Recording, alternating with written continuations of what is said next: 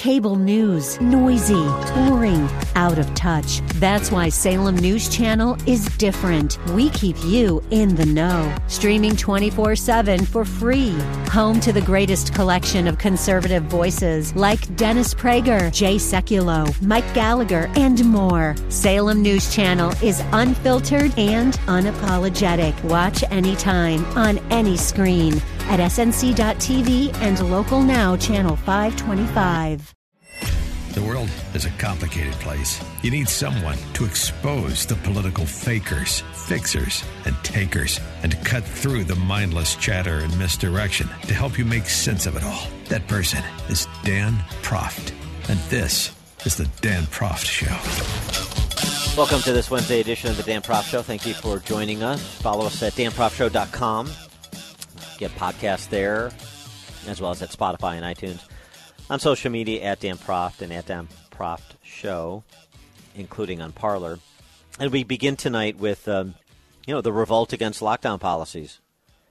Yesterday, in particular, New York City restaurateurs and restaurant workers, the combination of the two, put a marker down, holding a big press conference / rally with a number of restaurateurs speaking, a number of trade association people speaking, and folks calling not just for the ability to work, but calling on both St. Andrew of COVID-19 in 2020, as well as Congress, to act if you're not going to let me run my business or earn a living.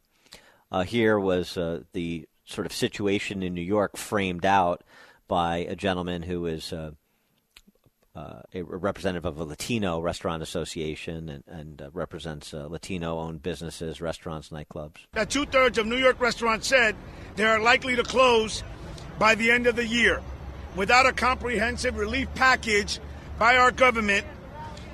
A survey of New York City hospital lines also here today showed that 87% of businesses were unable to pay their full rent in August. And when conducted again just last month, 88% of business were not able to pay their full rent in October. Members of our association cite up to 80% of reduction in business compared to before the pandemic. 60 to 80% decrease in outdoor dining since the beginning of the fall. The situation continues to get more and more dire, and are shutting down our indoor dining during the holidays when New York City restaurants are providing the safety measure that working the straw that broke the camel's back. The straw that broke the camel's back, and some of the camels spoke, as it were. Restaurateurs, immigrants, women of color, right? These are supposedly the center cut for the left, right? This is who they run to represent. Doesn't seem like it. Not that they're making it political. They're making about survival, their business, and their employees. I'll listen to this woman, who I believe was an immigrant from the Dominican Republic, her situation, having to lay off more than 80% of her employees. My dream was always to have my own business. I struggled with a corporate job for some time, saved my pennies, and finally was able to open up my own establishment. When I did, it was only 5 employees, including myself. Today, I employ 25 employees. But since COVID-19 hit, from 25, I'd had to reduce to only 4 employees. In May, I ventured out into a second establishment right next to Il Soleil. Once COVID hit, as I said, it's been reduced to takeout and deliveries. My sales have dropped to 80%. I've been forced to release 22 of those employees. 22 families that are struggling right now, that can't pay their rent, that can't put food on their tables. We are so hopeful when indoor dining was allowed again to try to make it afloat. But now that we're unable to pay our rents due to the shutdown, I'm afraid that I'm going to lose everything altogether. These individuals also speak to the coming reckoning with respect to commercial real estate, but we'll set that topic aside for a second. I mean, the important thing here is you're putting a human face on the economic devastation. And it's not sensible either, as one restaurateur made the point. He was an individual who organized the outdoor dining initiative in New York City. The current regulations being imposed by Governor Cuomo and by Mayor de Blasio don't make any sense. Just like schools, we know that restaurants are not the super spreaders.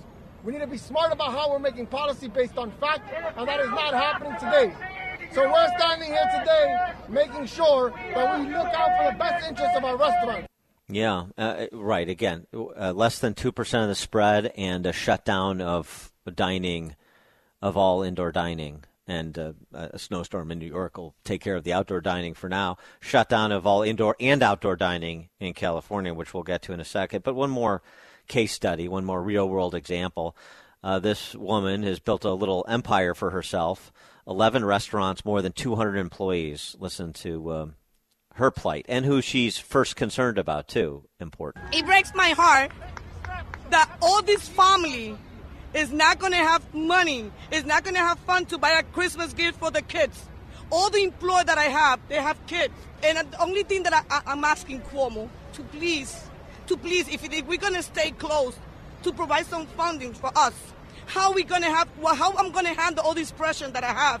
I have 11 restaurants. I have all these landlords calling me every single day, every single time, asking me when I'm going to pay my rent, what message that I have for them, what message do all my employees going to have for the landlords. Please, we need your support, everyone. We need to send the message to the right person. He needs to listen to us. He needs to listen to us. We want our restaurant to be open back again. We want to work. Good luck with getting the listen, but I'm hearing the message loud and clear. And to a speaker, we want to work. We want to run our business, meaning I want to work. My employees want to work. We want to work. We're not looking for handouts. We're not looking for a bailout. But the flip side is, and this is how the government puts these folks in a bit of a trick bag, I mean, if you're not going to allow me to run my business, right, because I'm not an essential worker. To me, I am. To my family, I am. My business is essential to me and my family. But to you, I'm not essential. So you're going to prohibit me from working. Well, then that's a government taking, they would argue, I think persuasively. And so you have to compensate me. But they don't want to be in the position of having to deal with the government for their subsistence. But interestingly, I think a lot of those politicians want them to be precisely in that position.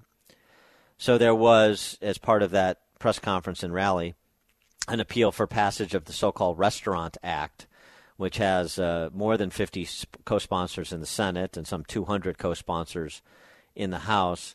These would provide stabilization grants specifically for the restaurant industry, which would cover the difference between their 2019 revenues and their projected revenues for 2020, while subtracting any payroll protection program money, any economic injury disaster loan money that the recipients received. They wouldn't have to pay back the grants unless they closed their business before the end of 2020, in which case they would have to return unspent funds. So that's the gist of it, $120 billion. And by the way, those, if you're going to force theaters and other businesses in the arts and entertainment sector, the airlines, they're proponents of that too. But, getting everybody queued up to get their, recompense for the taking the government has made, it seems to be the least efficient way to do it. And I think these restaurateurs get it. But they're dealing with unreasonable people and increasingly, necessarily, callous policies. In California, listen to this, CBS affiliate in Sacramento reporting. On businesses in Sacramento, and ostensibly the rest of the state, because they're all under the same order, being held responsible for patrons who order takeout, come in and get their takeout, and then eat outside. Now, their outside dining areas aren't open, but it doesn't stop the lives of others, minders, from putting a call into code enforcement to say, hey, I see somebody eating outside Joe's restaurant. Why don't you go harass Joe? I mean, this is a sickness. The restaurateur is not respond. The restaurateur saying, look, I can't control what people do when they take food out of my establishment. My outdoor dining area is not open. But if somebody wants to sit in front of my restaurant on a sidewalk or in a public park next to my restaurant or some such thing, What do you want me to do about it? Well, listen to the CBS reporter who talked to local and state officials what their expectation is of restaurateurs who they've effectively shut down to 20% capacity for those that can do a brisk takeout business. Now, we reached out to Sacramento County Public Health, and we were told that restaurants should be educating their customers that food is for takeout only and should not be eaten on site. We also reached out to the state, and they say that right now COVID-19 is spreading so rapidly that it's even a risk just to step outside your home. Back to you guys. Your responsibility as a restaurateur in California now is to be a sentinel of the state and repeat the state's propaganda to your patrons on the way out the door. Oh, and by the way, we're also going to try and get rid of your customers while we're at it by telling everybody to stay inside, even the takeout customers. Nobody go outside. Well, why don't you just shut down the whole place altogether? The more progress we make in combating the virus through therapeutics and now vaccines, the more draconian the measures inflicted upon people by those politicians with authoritarian impulses. Isn't that inverse proportion interesting? Oh, it takes every kind of people to make what life's about, yeah. It takes every Grab a good seat and sharpen your pencils. Class is in session with Professor Dan Proft and the Dan Proft Show.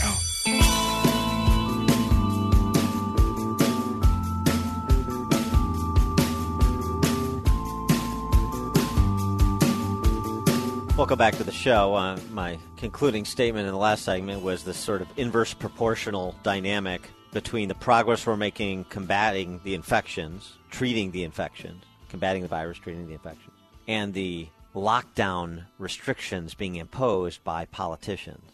So we've made so much, we've greatly decreased the case mortality rate because of understanding better how to treat COVID infections. And now, of course, as of this week, we have the Pfizer vaccine distribution occurring, with Moderna not far behind. The projection that we could have 100 million people vaccinated by the end of February from the Trump administration. And what do we have happening in lockdown in bus states? I mean, just a little, James Bovard over at the American Institute for Economic Research provides a nice little thumbnail sketch to give you a sense of it. The more restrictive and arbitrary, I would argue, policies than even we had at the height of the outbreak when we knew less, this spring.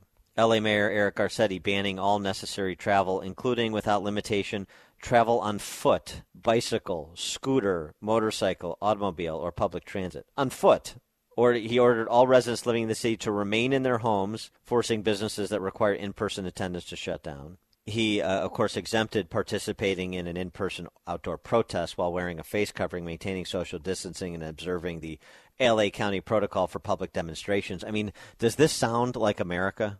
Oh, and of course, per that the viral video, the shutdown order contained an exemption for people who work in music, film, and television production. Yeah. KKK Northam in Virginia. You don't have to be in pews in order to worship. All Virginians must stay indoors from midnight until 5 a.m. with narrow exceptions for people traveling to work or for someone suffering in a public emergency. Well, that's nice. So if I have a medical event sometime between midnight and 5 a.m., I'm allowed to call for an ambulance and go to a hospital. I appreciate that, Governor. Bovard asks, if Northam has the right to ban people leaving their homes for 5 hours a day, why would he not have a right to lock everyone up 24/7 until everyone gets a mandatory vaccine?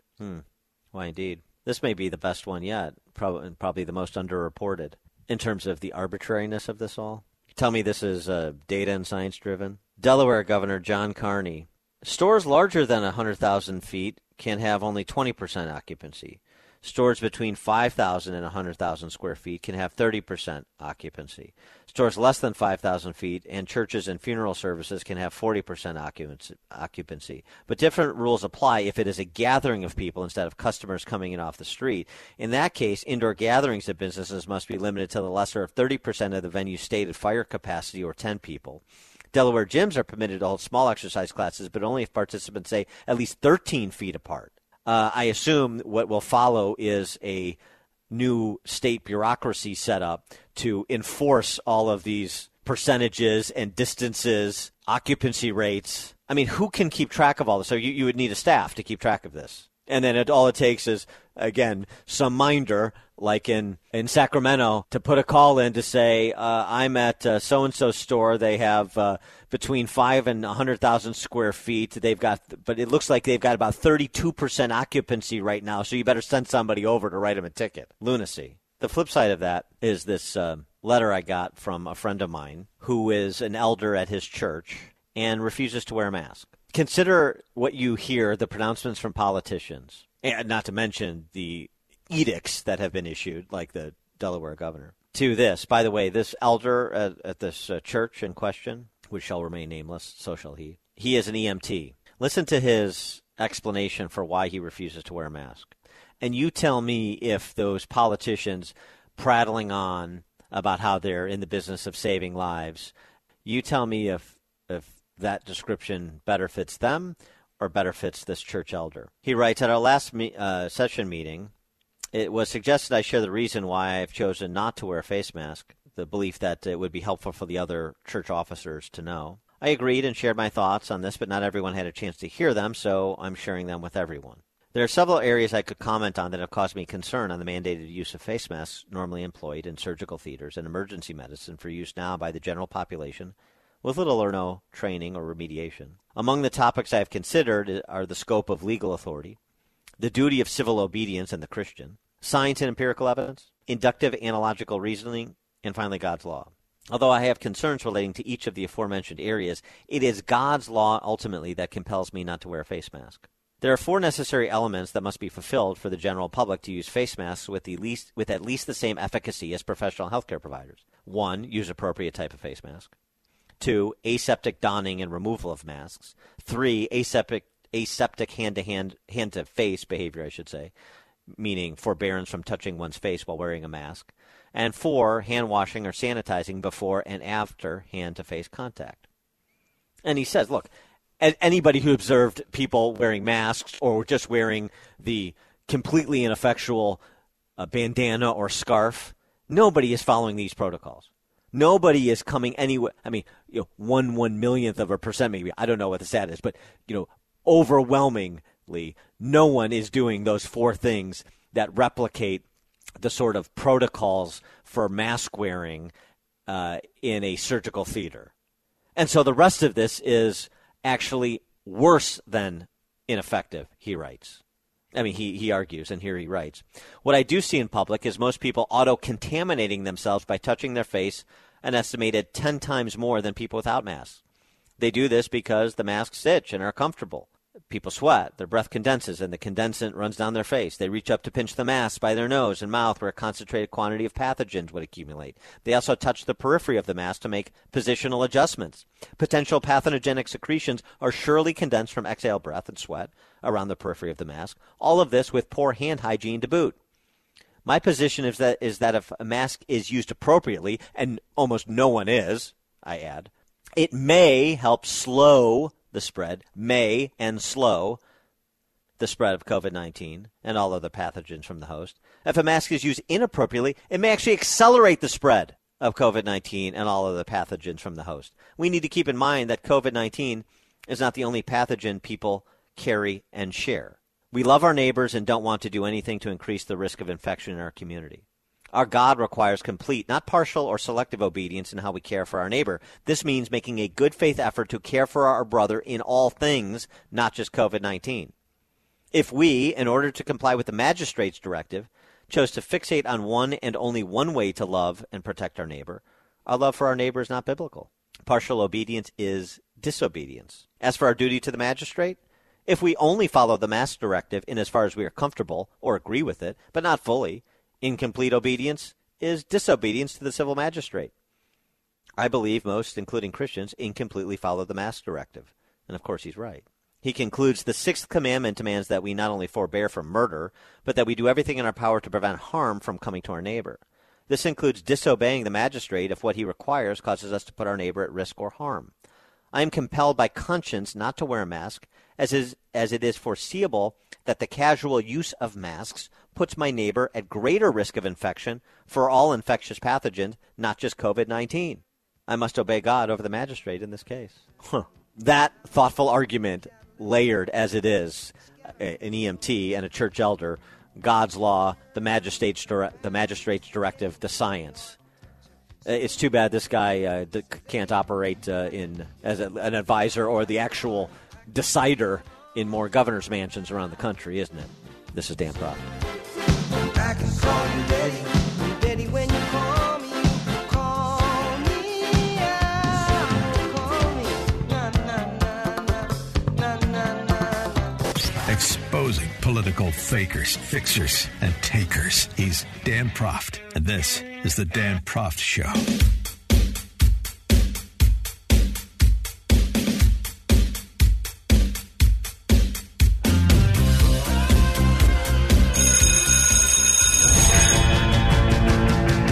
They got the campus beat,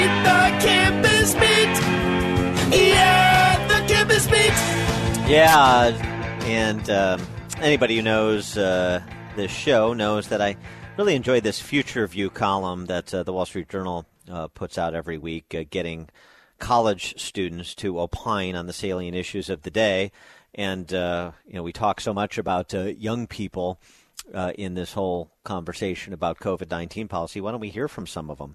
Well, let's hear from college students about how COVID and campus life as a result of COVID has impacted education. The question that the Wall Street Journal put to the kids who submitted answer, young people, is remote learning an easy A? And I'm already impressed with the first answer, this from Kevin Peterson at Columbia University, who is an economics major, because he mentioned Alan Bloom and his seminal work, Closing of the American Mind, which was, of course, written well before he was on this planet, the student that is.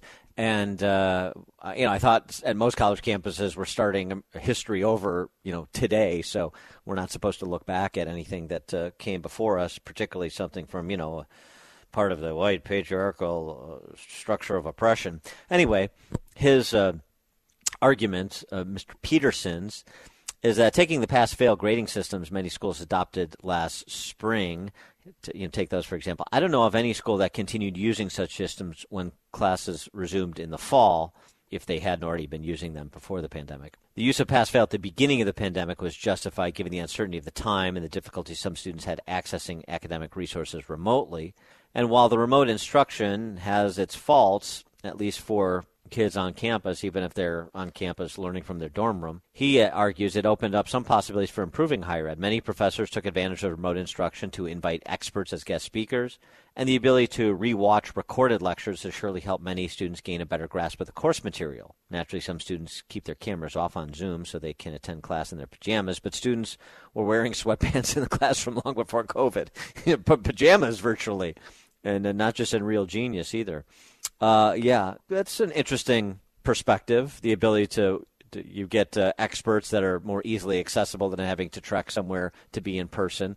And although you certainly had the technology to pipe experts in before, but you get to record their lectures and rewatch them time and again until the material sinks in. Okay, I'm going to give him the benefit of the doubt on that potential improvement just because he mentioned Alan Bloom in Closing of the American Mind.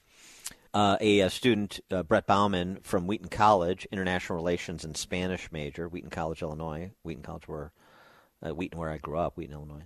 If higher education has been dumbed down, it would certainly be news to millions of college students across the country who have been working diligently to apply themselves under great mental, emotional, and physical strain. Talking about the pass-fail.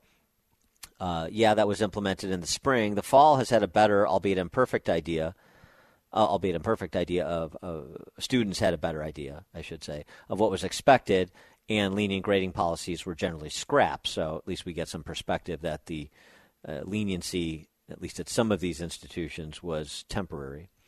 In terms of academic rigor, professors at my school continue to challenge students to think critically and engage with course materials despite the abnormal circumstances. For those who returned to school in person, as I did, there was an added level of anxiety from being hundreds of miles away from family during this difficult time. And he argues that professors have been very supportive. He concludes, I wouldn't be surprised if many students look back at and see this as the most formative year of their education. Okay. All right. Looking on the sunny side of life. Fine. Let's hear from one more. Nicholas Leone is at Babson College, business major. Some of us, some but not all, he writes, of my classes have become an easy A. In one, attendance wasn't only optional, it was unnecessary. I've neither attended in person nor watched a recorded lecture afterward. I devoted a maximum of 5 hours to it. That includes exams, lectures, and papers. My final grade was an A-.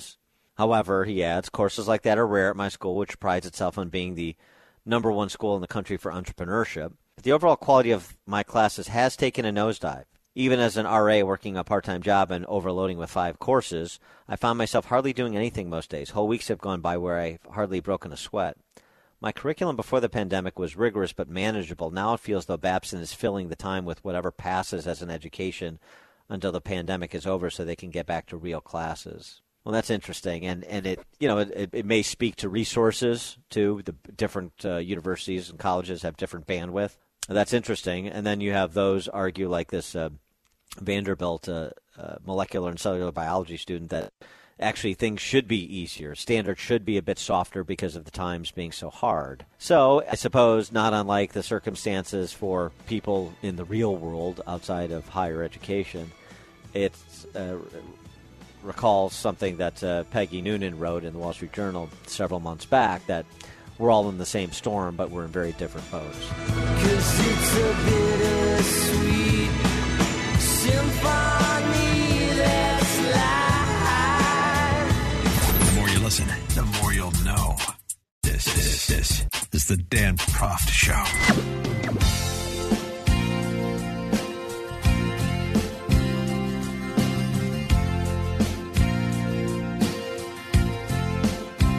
Welcome back to the show, and we go from the sublime to the ridiculous, talking about college students trying to thoughtfully express themselves about the quality of the education they're obtaining during COVID-19, and restaurateurs and restaurant workers, people trying to get back to work, church elders thinking about how to be good Christians in this time of COVID.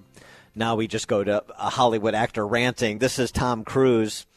This is classic, and we're going to see if you can help us rank this rant in the pantheon of great rants in the world of sports entertainment. Have a few examples, but Tom Cruise filming the latest in the Mission Impossible franchise over there in merry old England. But it wasn't so merry when Tom Cruise saw 2 members of the film crew not more than 2 meters apart. They're in the metric there, so 6 feet, 2 meters apart, and he went off. Now, before you listen to this, I do want to assure you that no couches were harmed in the making of this rant. We are the gold standard. You're back there in Hollywood making movies right now because of us. Because they believe in us and what we're doing. I'm on the phone with every studio at night. Insurance companies. Producers! And they're looking at us and using us to make their movies.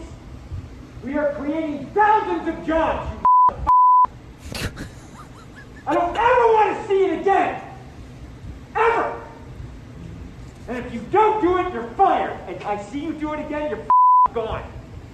And anyone on this crew does it.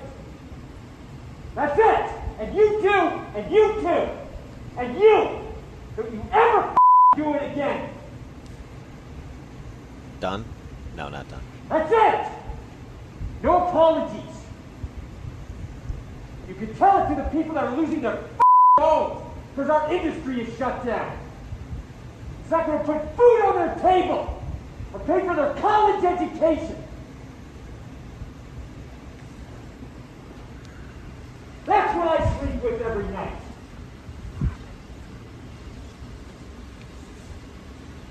The future of this industry. Still not done. So I'm sorry, I'm beyond your apologies. I have told you, and now I want it. And if you don't do it, you're out. We are not shutting this movie down. Really working himself into a lather. Is it understood?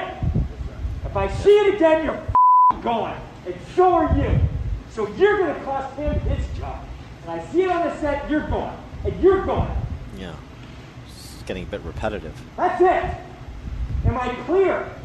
Do you understand what I want? Do you understand the responsibility that you have, because I will deal with your reason. And if you can't be reasonable, and I can't deal with your logic, you're fired. That's it. That is it.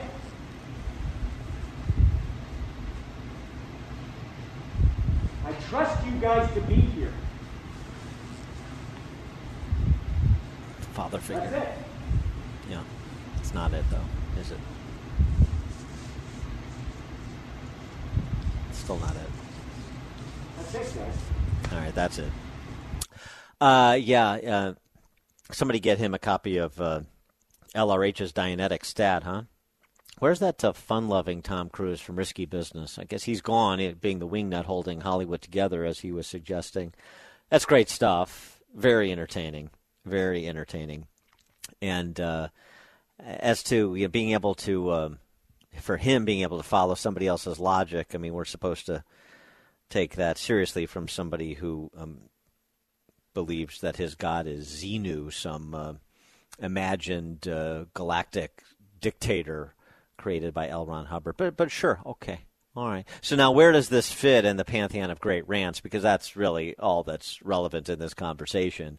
There's no reason to try to address something that is substanceless on the substance. So you think about another great actor. Why don't we stick in Hollywood for a second? Mainly, this just provides an opportunity for us to call back some of our favorite rants because they're entertaining. Christian Bale on the set of Terminator Salvation. Remember this instant classic when somebody walked across the set as he was doing a scene? Take your I want you off set, you. No, don't just be sorry. Think for 1 second. What the are you doing? Are you professional or not? Yes, I am. Do I walk around and rip down? No, shut. Do I want? No, no. Don't shut me up. Am I going to walk around and rip down in the middle of a scene? Then walking right through. Da-da-da-da, like this in the background. What the is it with you? What don't you understand?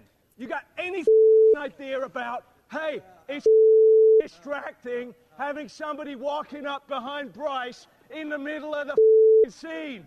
Give me a answer. What don't you get about it? Oh, good. It's good for you. Yeah, looking at the light. I don't know why. That one just tickles me, the Christian Bale one. And, I think that's one of those rants, though, to be fair, where you don't have a full appreciation for it until you hear it uncut. Now, of course, we can't do that on this show. But I certainly would encourage you on the YouTube, away from earshot of the kids, to enjoy some of these rants, Tom Cruise, Christian Bale, others, the uncut version. And it's, so those are some, two big Hollywood stars. But you've got some other classic ranters, and particularly from the sports world. As a Chicagoan, I immediately think of Coach Ditka. Here's one of many you could choose from. This is my personal favorite. I'm happy for Steve, and I told him I'm proud of him. I tell you what, he's always like a forgotten man. Shut up. What about the black vehicle? Here, have a quarter and make a phone call. Get your mouth shut. Get your mouth shut, jerk. Dickus. See that? That's your IQ, buddy. Zero. All the turnovers. No, I'd rather talk to him. Mike, I know I'm smarter than that son. It's funny. All these years, I never knew who Ditka was referring to, the guy that was heckling him from over the assembled sports press corps. And it turns out it was Tom Cruise. Who knew? This is Dan Proft.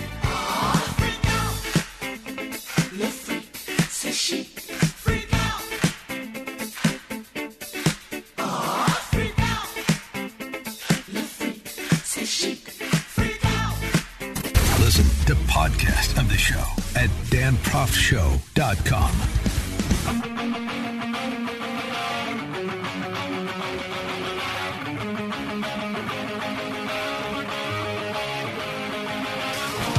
Welcome back to the show, and going from Tom Cruise's COVID rant to this PSA from a bunch of Midwestern governors, and shame on Eric Holcomb in particular, Governor of Indiana, for participating. Take a listen.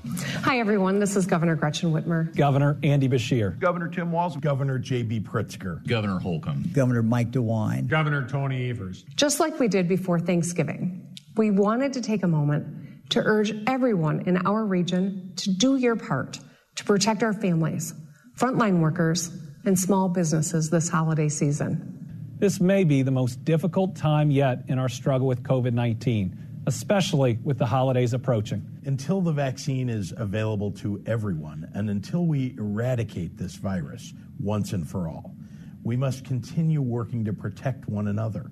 The science is settled. The best way we can protect our frontline workers and slow the spread of this virus is to double down on mask wearing, social distancing, and washing our hands frequently. Yeah, a couple of things there. It's interesting with respect to Pritzker.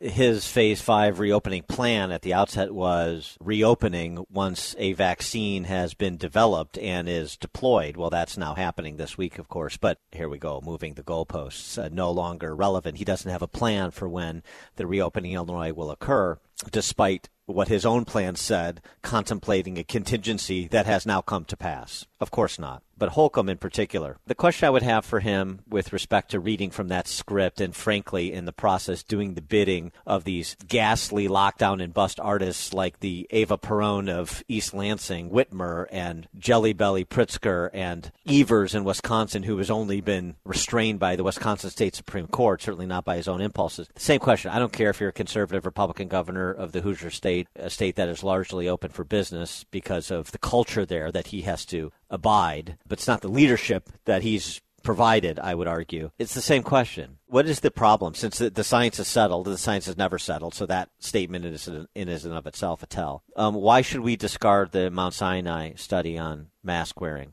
Governor Holcomb? Why should we discard the Danish study on mask wearing, Governor Holcomb? And as my friend, the economist Brian Westbury said, well, wait a second. If mask wearing prevents spread, then why do I need a vaccine? If mask wearing is this prophylactic, the way it's been advertised, this force field around me, if I just wear a mask, then everything's going to be all right, which is certainly the implication here, then why bother with a vaccine? I could just wear a mask for the rest of my life and be fine. Yeah, the science is not settled. The science, even among some you've heard on this show, promoting mask wearing is flimsy in support of it having a substantial impact on spread, number one. Number two, we've seen this play out in real time. As compliance with mask-wearing mandates have gone up, so have cases. Isn't that we're in the midst of right here during Thanksgiving into the Christmas season? Very disappointing.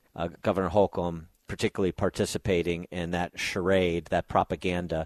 And again, it's incumbent upon us to put these questions, just questions, since you're all knowing, since you've settled the issue in your own mind and you're confident enough to make these unequivocal pronouncements, then address these questions. You should have no problem quickly dispatching them and settling the issue once and for all, shouldn't you? And we'll pick it up there with Harvard Medical School professor Martin Kulldorff at the top of the next hour. This is the Dan Proft Show. The world is a complicated place. You need someone to expose the political fakers, fixers, and takers, and to cut through the mindless chatter and misdirection to help you make sense of it all. That person is Dan Proft. And this is the Dan Proft Show. Welcome back to the Dan Proft Show. As we talked about the resistance to COVID lockdown policies last hour, most notably in connection with the press conference / rally that New York restaurateurs and New York restaurant workers had. I go back to this piece I mentioned in passing yesterday from Dan Henninger in the Wall Street Journal, where he notes not only that the resistance is not political in nature, at least the thrust of it at present, it is more of the trying to survive nature, like those restaurateurs in New York and everywhere else. Henninger writes, let it also be noted that while the minimally restrictive policies of GOP governors Ron DeSantis in Florida and Kristi Noem in South Dakota are familiar, most states, including Kansas under Democratic Governor Laura Kelly, have tried to strike a balance between protecting public health and ensuring economic survival. A balanced approach, yet when a balanced approach is proposed inside the medical community, say in the form of the Great Barrington Declaration, it is met with resistance there as well. It's scoffed at in point of fact. Will Wilkinson, formerly the Cato Institute, now in the Niskanen Center, writes of this balanced approach that we've talked about with respect to the Great Barrington Declaration and its authors and its signatories. He writes about the balance. The idea that we can protect the vulnerable through a strategy that cheers on soaring rates of infection is dumbfounding. It seems that the only way to protect the elderly, immunocompromised, and otherwise at risk while simultaneously encouraging the spread of infection through the community would be to seal them off from the rest of the population, which simply isn't possible practically or politically. To respond to those criticisms, we're pleased to be joined again by Professor Martin Kulldorff. He is a professor at Harvard University Medical School and Brigham and Women's Hospital. He is also one of the co-authors of the Great Barrington Declaration. Professor Kulldorff, thanks for joining us again. Appreciate it. Thank you. It's a great pleasure. So how do you respond to criticisms from the likes of Will Wilkinson, others, John Barry at the Tulane School of Public Health, recently writing that, one can keep a child from visiting a grandparent in another city easily enough, but what happens when the child and grandparent live in the same household? How do you protect a 25-year-old diabetic or cancer survivor or obese person if you're in the same household with somebody that you say should be free to go about their normal life? Well, first of all, the lockdown has utterly failed to protect the elderly. So there has been a huge failure of the current lockdown and contact tracing policy. So we know that did not work.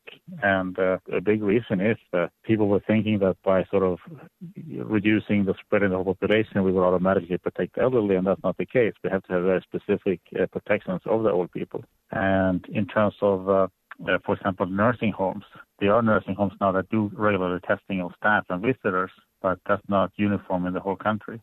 So that's a very easy, low-hanging fruit to better protect the elderly, to do frequent testing of nursing home staff and visitors. And if you want to visit your grandmother and you're positive, then wait a few weeks. So that's a very low-hanging fruit that we could do much, much better at. And some places do it, but not all places. Yeah, multi-generation homes is the most complex issue. And but the key thing there is to realize it's not the children who are the threat to the grandparents, it's the working age adults.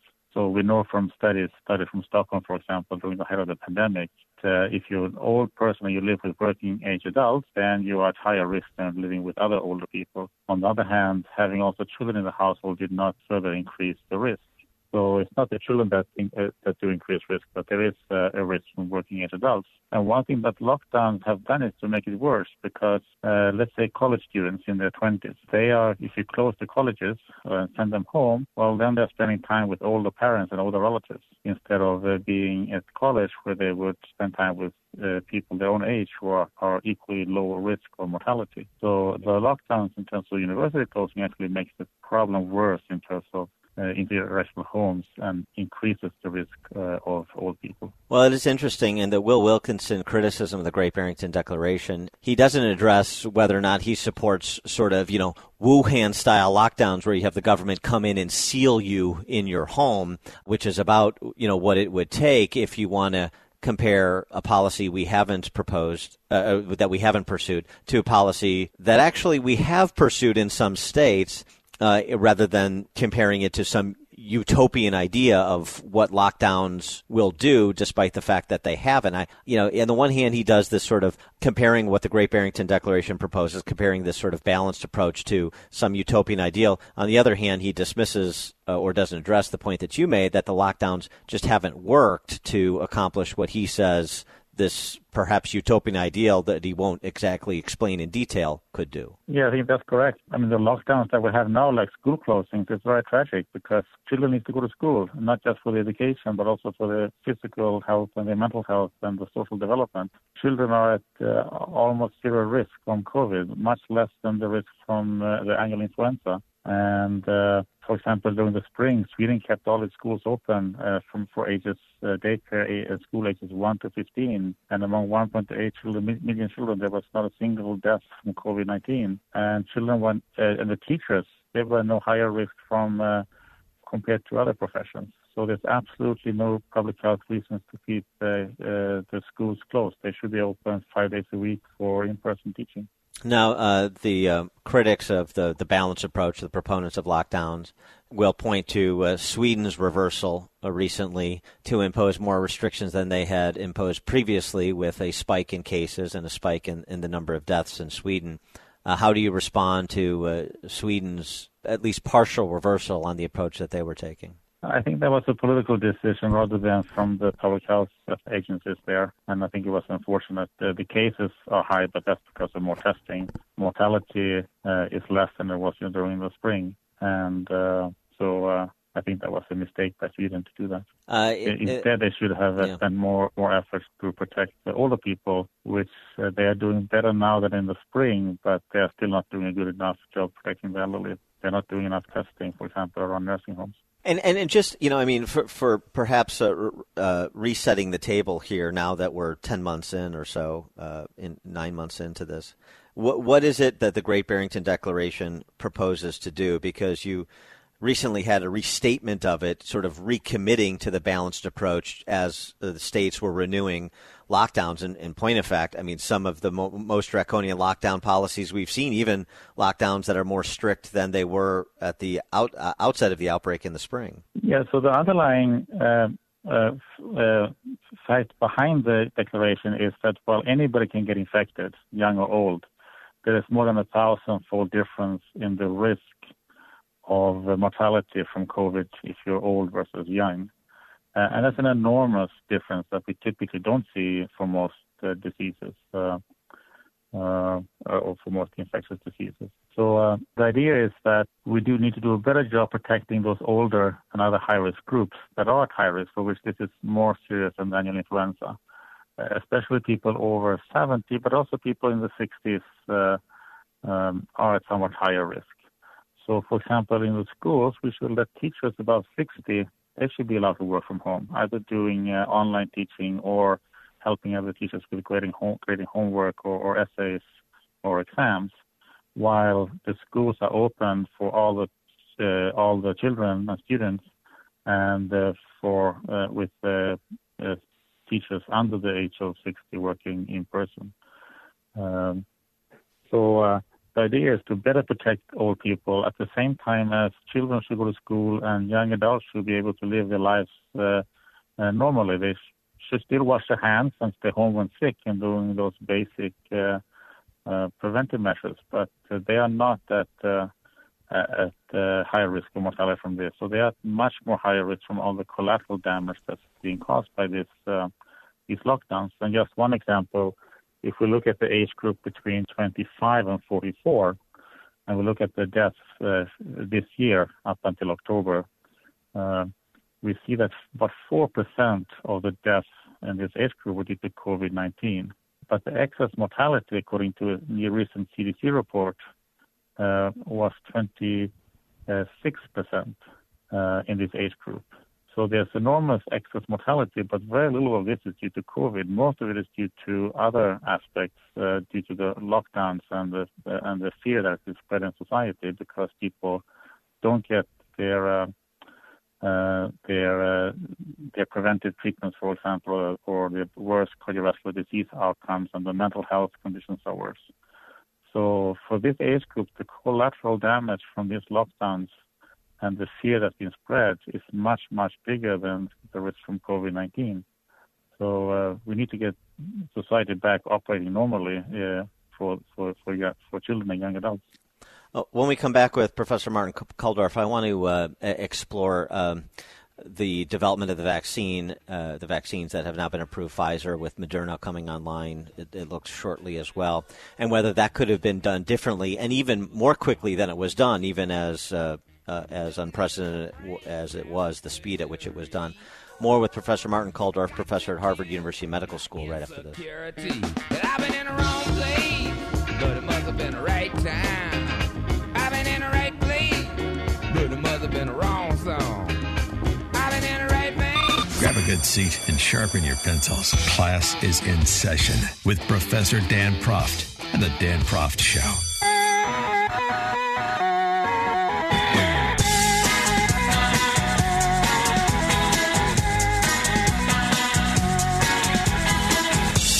Welcome back to the Dan Proft Show. We're speaking with Martin Kulldorff. He's a professor at Harvard University Medical School and Brigham and Women's Hospital. He's also one of the co-authors of the Great Barrington Declaration, which we were discussing before the break.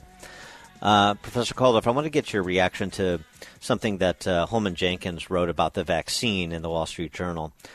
He made the point the design for Moderna's vaccine was completed on January 13th, 2 days after the Chinese released the genetic makeup of the new virus before even the Wuhan lockdown. Pfizer and its partner BioNTech whittled 20 slightly different designs down to 2 between January and July. They might have done so sooner, writes Jenkins, if not anticipating the drawn-out 3-phase clinical trials that still lay ahead. And he goes on to say, the public talk from the start focused on the risk to public confidence of shortcuts or deviation, or the appearance of shortcuts or deviation from standard development protocols. But to repeat, a finished vaccine design was on hand by late January. Our standard approach ended up being successful beyond early hopes, no question. President Trump was ridiculed for suggesting we could have a vaccine by the end of the year. That has come to pass. But he goes on to argue that a clinical look back won't automatically conclude it was the best approach under the circumstances. Perhaps the most widely applicable lesson remains when the virus manifests itself with unmeetable demand on local health care, the constraints on political action tend to disappear. And he argues this really holds regardless of political system. Perhaps accepting more vaccine risk earlier might well have been the right way to overall minimize the costs and pains inflicted on the public in the political crisis brought on by this new coronavirus. In point of fact, he mentioned some of the arguments that were made earlier on, the challenge trials, the suggestion that a lower than 95% projected efficacy rate could have been a risk worth taking in certain circumstances. I mean, compare that to the established efficacy rate of a flu vaccine and so forth. Does Jenkins have a point that that it's Monday morning quarterback, it's 2020, but you want to try and learn lessons, that a little less risk aversion on the vaccine development side, and not to mention a little less bureaucracy, but that those are sort of associated, could have meant an effective vaccine earlier on, could have saved lives, could have reduced some of the collateral damage from the approach that we actually took? It's hard to tell. Maybe it could have gone a little bit faster, but it takes time to develop a vaccine, and I think it's important to test it in a phase 3 clinical trial before it's in general use, both to ensure or to find out what the true efficacy is and to find out any common adverse reactions, if there are any. So I think that process is actually very critical to do before it's used in general use. And doing a phase 3 clinical trial takes time because you can't just give them the vaccine and then see follow them for a week. You have to follow them for several months to see if the vaccine is effective and any adverse reactions. And there are still many things we don't know about these vaccines right now. So we will have to continue monitoring these vaccines both as part of the trials as well as in the general population. And we're doing that with weekly safety surveillance, for example. It is interesting to note, though, I mean, given the political mantra of anything to save one life, well, not anything, it turns out, huh? I mean, so you could have been less risk-averse on the vaccine development side, as Holman Jenkins said, and it may have worked out differently. That's sort of the opportunity cost. We don't know. We don't know how high that opportunity cost was, but we also had no idea how high the opportunity cost would be of locking down, but we decided to do that. So it's just interesting how the politics of this goes, where it's okay to be willy-nilly in the direction of the government coming down. It is not okay to be willy-nilly in the direction of the government withdrawing and allowing, in this case, the private sector to proceed at its pace rather than the pace that includes that sort of government oversight, those sort of regulations that are already in practice. It's just sort of interesting how we're of two minds on risk. Yeah, and I mean, the vaccine development is sort of done based on long established procedures, except much faster this time. On the other hand, lockdowns, that's a new thing. Nobody had thought about lockdowns before 2020. If you go and look at the pandemic preparedness plans that most Western countries have prepared, they didn't say anything about lockdowns. They said protect the high-risk people. So this lockdown was a new experiment and I don't even know where it came from because nobody had proposed this ahead of time, and there's no public health reason to do this. And people were just thinking about COVID-19, which goes against the fundamental principle of public health, which is you cannot look only at one disease. COVID-19, you have to look at health in general, more broadly, including cardiovascular disease that has been deteriorating with worse outcomes because of the lockdown. We have less cancers being diagnosed. That's not because there's less cancer, just because they're not being diagnosed, and then people aren't getting the treatment they need.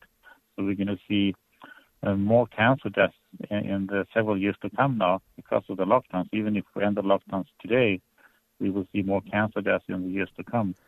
Isn't that? Yeah, the mental health, I know we've talked a good bit about, but isn't there something to proportionality as well? I mean, is banning all dining, indoor and outdoor, in California an appropriate response to a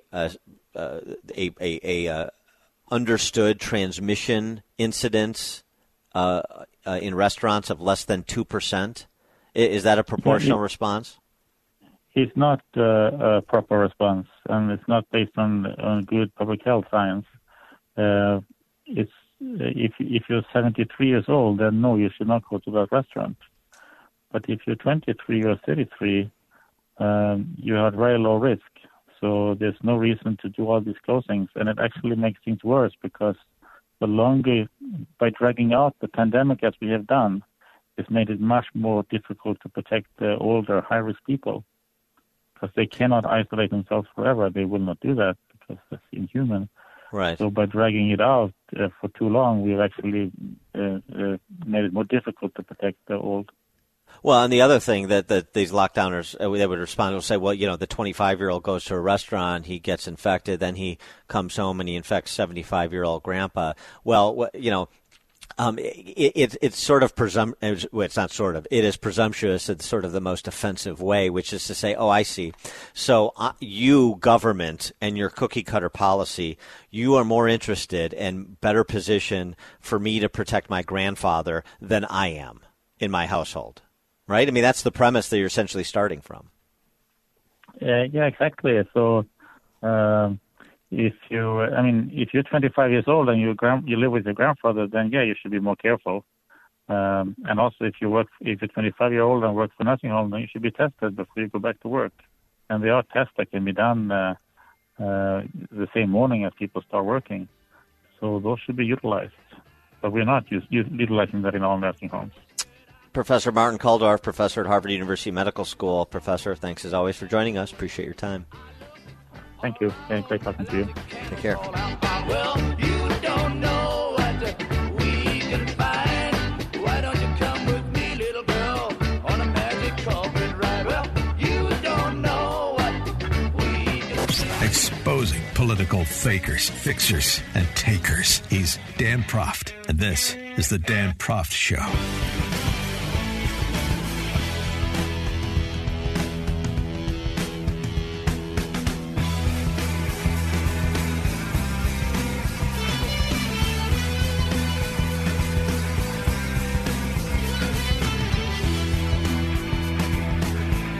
Welcome back to the Dan Proft Show. Well, the Biden administration the Biden transition team is busy assembling cabinet nominees as well as policy agenda. And it's interesting how much emphasis there is on climate-related policy, of course, having to satisfy the Chicken Littles on the left when it comes to the religion of environmentalism and Mother Gaia as their god.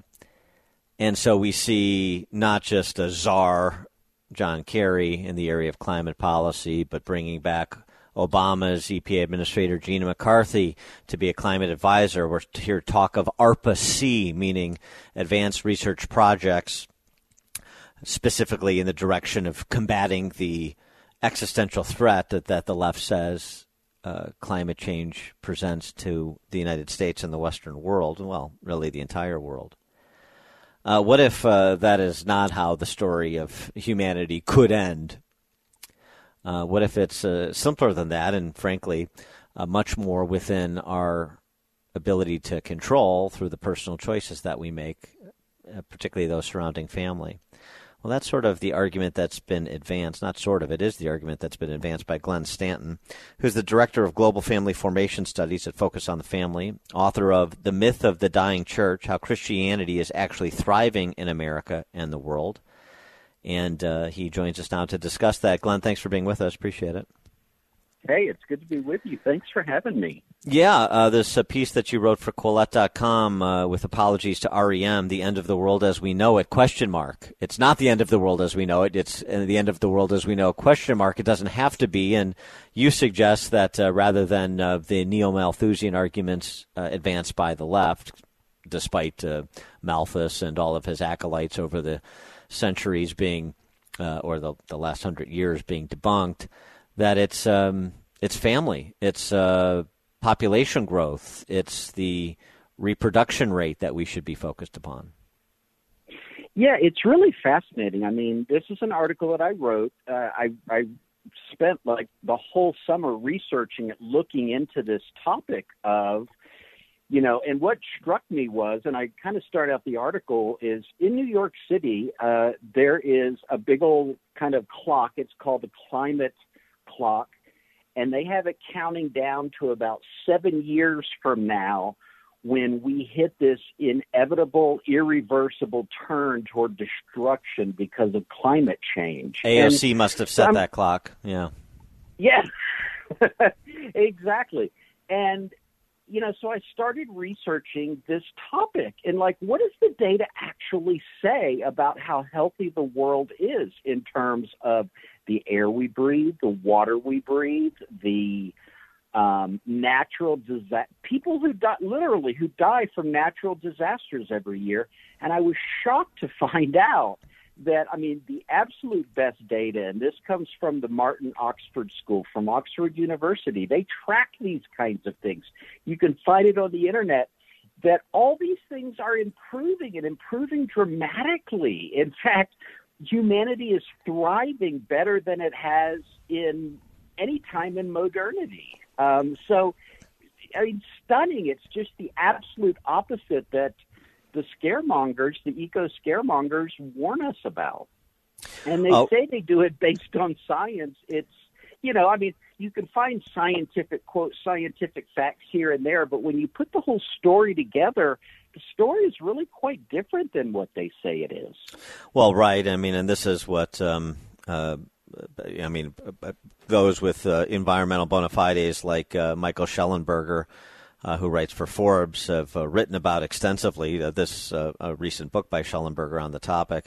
And so we've talked a lot about that over time, trying to address the hysterical Chicken Little arguments of the left, the apocalyptic pronouncements about the climate that have all proved wrong, as well as their neo-Malthusian arguments about overpopulation that have all proved wrong. Something that conservatives have talked a bit about, but maybe not with the urgency that is required, is the nature of the family, and not just the intact family, but the size of that intact family. And that's where that's where I want to pick it up when we come back. Ross Douthat posed this question in a recent piece. How different would the world look if if couples were having 2.5 children per family rather than 1.7? He has his perspective. I want to get yours when we come back. Glenn Stanton, Director of Global Family Formation Studies at Focus on the Family, author of The Myth of the Dying Church, How Christianity is Actually Thriving in America and the World. We'll be right back with more.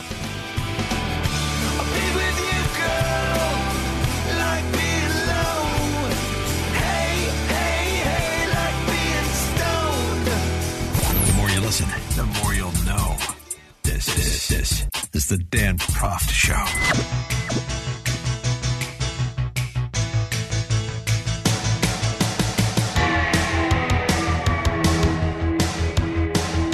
Welcome back to the program. We're speaking with Glenn Stanton. He's the Director of Global Family Formation Studies at Focus on the Family. He's also the author of The Myth of the Dying Church, How Christianity is Actually Thriving in America and the World. And Glenn, per your piece in Quillette, maybe you're well-positioned because of your research for that piece to answer Ross Douthat's question. and that is, how different would America look if our replacement rate, the number of kids per family, was not 1.7 on average, but 2.5? Well, I have to tell you, and I have to commend you. You know your stuff. That article that he wrote is a good one. And, essentially he's just asking the question, what if everybody had just one more child? And people hear that kind of stuff and they think, gosh, are you insane? Overpopulation. But no, he's exactly right that there is research that came out this summer that was funded by the Gates Foundation looking at demography, just population growth. And the UN has long known that we are well below replacement level in population, that we're not reproducing ourselves. And actually, this Gates Foundation research found out, stunning, that the decline in population, our population is growing now, but it's not growing enough to replace itself, and that will exponentially continue, if you will, in a negative growth direction, if you can understand that. But what they found out was at about the end of this century, in the year 2100, there will be about one 5-year-old on the earth for every 80-year-old. And that's what the end of the world looks like. You cannot sustain humanity with that kind of negative fertility. And in the article, I remind people, think about your business, like in 25 years, your business, you'll only have one 5-year-old for every old person. You cannot grow a business. You cannot maintain a population. You cannot maintain humanity with those kinds of numbers. And it's the old axiom. It's the old axiom that if you're not growing, you're dying, and that includes with human beings, not just as a business or a country. And we have a real world, many real world examples of this in the West now, but perhaps. But perhaps in the East, it's most pronounced in Japan, where, as Mark Stein observed some years ago now, Japan would have been better to invent the walker rather than the walkman, because of the aging of that population that has them in a demographic death spiral. You know what they are? In a sense, these other demographers, and these are just secular scientists saying Japan is essentially done for. They have already started their inexorable, inevitable decline. The others say that China is moving in that direction, and there's two demographers from Canada. They wrote a book called The Empty Planet, which is a phenomenal book.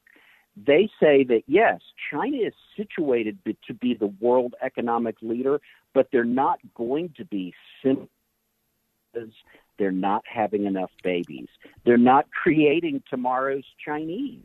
And so that's going to knock them out of contention. And they say that the United States will continue to be the world economic leader, one, because our fertility rate is still below replacement, but we're replacing that with immigration. And wise immigration policy is really what matters. But it goes back to, Dan, what you were saying. It all comes down to mommies and daddies getting together, creating the new human beings. And that is the need of the day. That is what is going to do in humanity, is moms and dads forgetting to have those kids. Well, so here's the other question. There's some disagreement about this, what the answer is. On the one hand, you have Ross Douthat, going back to his piece, arguing essentially that families, especially those bigger families, are not having as many kids as they actually want to have for a variety of reasons, whereas others, like poli-sci professor Scott Yenor over at Boise State University, suggest, the research is a little bit unclear on that, whether or not that's actually true, that generally speaking there's just a desire to have less kids among those of childbearing age. Couples are getting married later in life, and there's just less focus on child rearing. So it seems to me the answer to the question of, is there a real desire, and we can remove some of the disincentives to fulfill that desire, or is there no desire and we have to reanimate that desire? It seems like the answer to that question is important. Yeah, well, it really is. And it's a fascinating question that Ross brings up is women, because I always hear this, and you know this very well, Dan, like, oh, well, you're just saying women should just have all these babies. Ross is saying, and others are saying, women want to have these babies. They're mothers. They want to have children. And Ross is saying if women just had the babies that they desired, but because of economic issues and energy issues and things like that, they don't. But that's the thing. If we created a world that was pro-natalist, if you will, that said, no, babies are a good thing, and let's try, if it became a feminist idea, if you will, as crazy as that sounds, to say, you know what, more kids are better. Women rock the world because they create new human beings. And if women had the backing to be mothers and to give birth, that would be a great thing. And you're right. I mean, the Boise State scholar, he kind of questions that. But he's questioning what it breaks down to is desire. And sometimes, like yesterday we desired this, tomorrow we desire something else.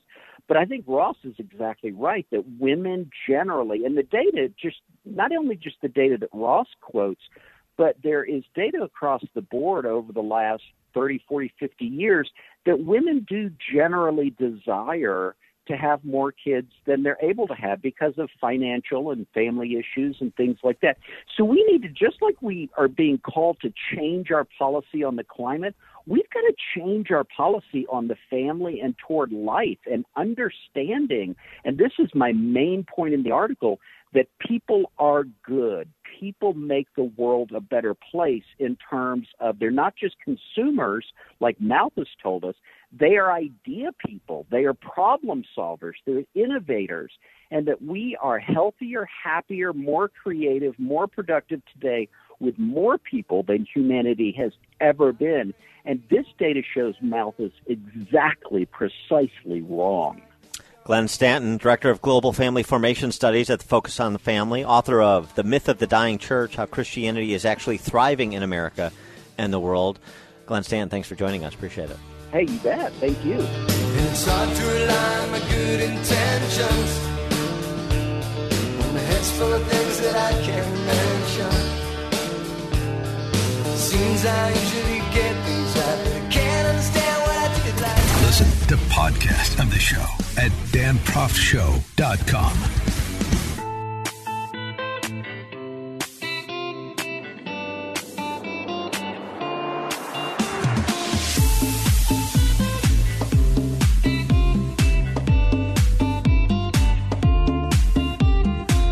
Welcome back to the show. And just in case you didn't think that we were living in a Shakespearean comedy, I give you this from page 6 in New York Post. Ready?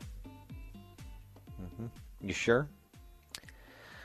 While the DOJ probes Hunter Biden's work with Ukrainian energy company Burisma, and that's not the limit of it, but I don't expect much from the page 6 columnist. President-elect Joe Biden's son is focusing on his first solo art show. Yeah. Sources tell page 6 Hunter has inked a deal to be an artist represented by a gallery in New York. An announcement and an exhibition of his work is being planned for next year. Can you imagine what his work, the nature of his work, his artwork, Hunter Biden's? Well, you don't have to because they tell you. Where is Hunter Biden an artiste in addition to leveraging his dad's stature to line his pockets? Making blown ink abstractions on paper. Yeah. Apparently this avocation has helped him battle addiction and cope with media attention. Blown ink. Gosh, I don't know if the word blow and Hunter Biden should be used in the same sentence, at least not if you want to cover Hunter Biden positively. He told the New York Times in February that painting, or blown ink abstractions, as it were, not exactly Rembrandt here, or even Jackson Pollock, is literally keeping me sane. For years, I wouldn't call myself an artist. Now I feel comfortable saying it. Well, you really shouldn't. And I say that not having seen his work, so perhaps I'm being a bit intemperate, I should give him a chance and take a look at his blown ink abstractions.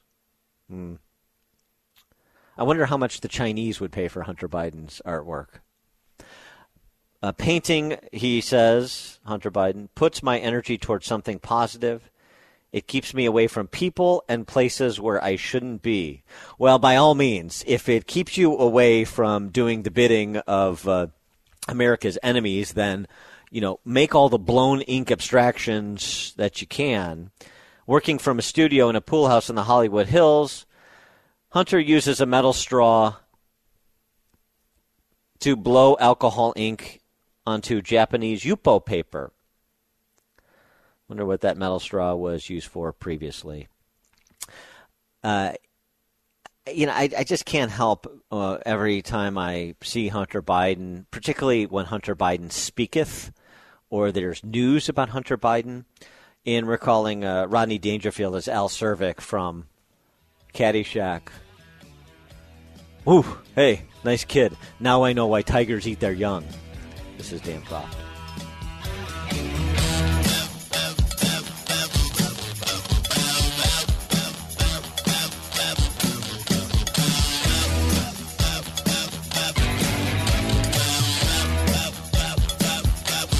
This is the Dan Proft Show. The world is a complicated place. You need someone to expose the political fakers, fixers, and takers, and to cut through the mindless chatter and misdirection to help you make sense of it all. That person is Dan Proft. And this is the Dan Proft Show. Welcome back to the Dan Proft Show. Again, you can follow the program at danproftshow.com. Follow us on social media at Dan Proft and at Dan Proft Show, including Parler. It doesn't seem like anybody with oversight enforcement capacity pays much attention to these Inspector General reports about abrogation of duty, malfeasance, or contracting, the area of contracting as well. So as much as we've focused, rightly so, on the conduct of the Federal Bureau of Investigations when it comes to their actual formal role of criminal investigations, the politicization of the upper echelons of the FBI under Jim Comey, and frankly, I think you could argue since, at least absent any significant reckoning within that agency for what we know per these Inspector General reports happened. Now we have another layer, and that comes with your typical graft, allegedly. The sorts of things that you expect from government, generally speaking, also happen to apparently be taking place within the FBI, as if their formal law enforcement duty problems weren't enough. Now we have this piece by Adam Mill over at amgreatness.com about the sort of pay-to-play politics you would expect in Chicago. For more on this, we're pleased to be joined by Adam Mill, an attorney specializing in labor and employment and public administration law, contributor to thefederalist.com, amgreatness.com, the Daily Caller. Adam, thanks for joining us again. Appreciate it. Oh, thank you so much. Thank you for all that you guys do. So tell us about Tuva, this company named Tuva, and how it works as a vendor to the FBI. And I make the case, as you did in your piece at amgreatness.com, that maybe we should just turn these agencies formally over to mobsters, because at least it would be more honest and a more honest presentation to the American people. Yeah, I got interested in this idea because I used to be a Sopranos fan. I watched The Sopranos, and it always fascinated me how Tony Soprano would make his money, but, try to avoid getting caught. And one of his schemes was that he would consult with these waste management companies. In fact, there was this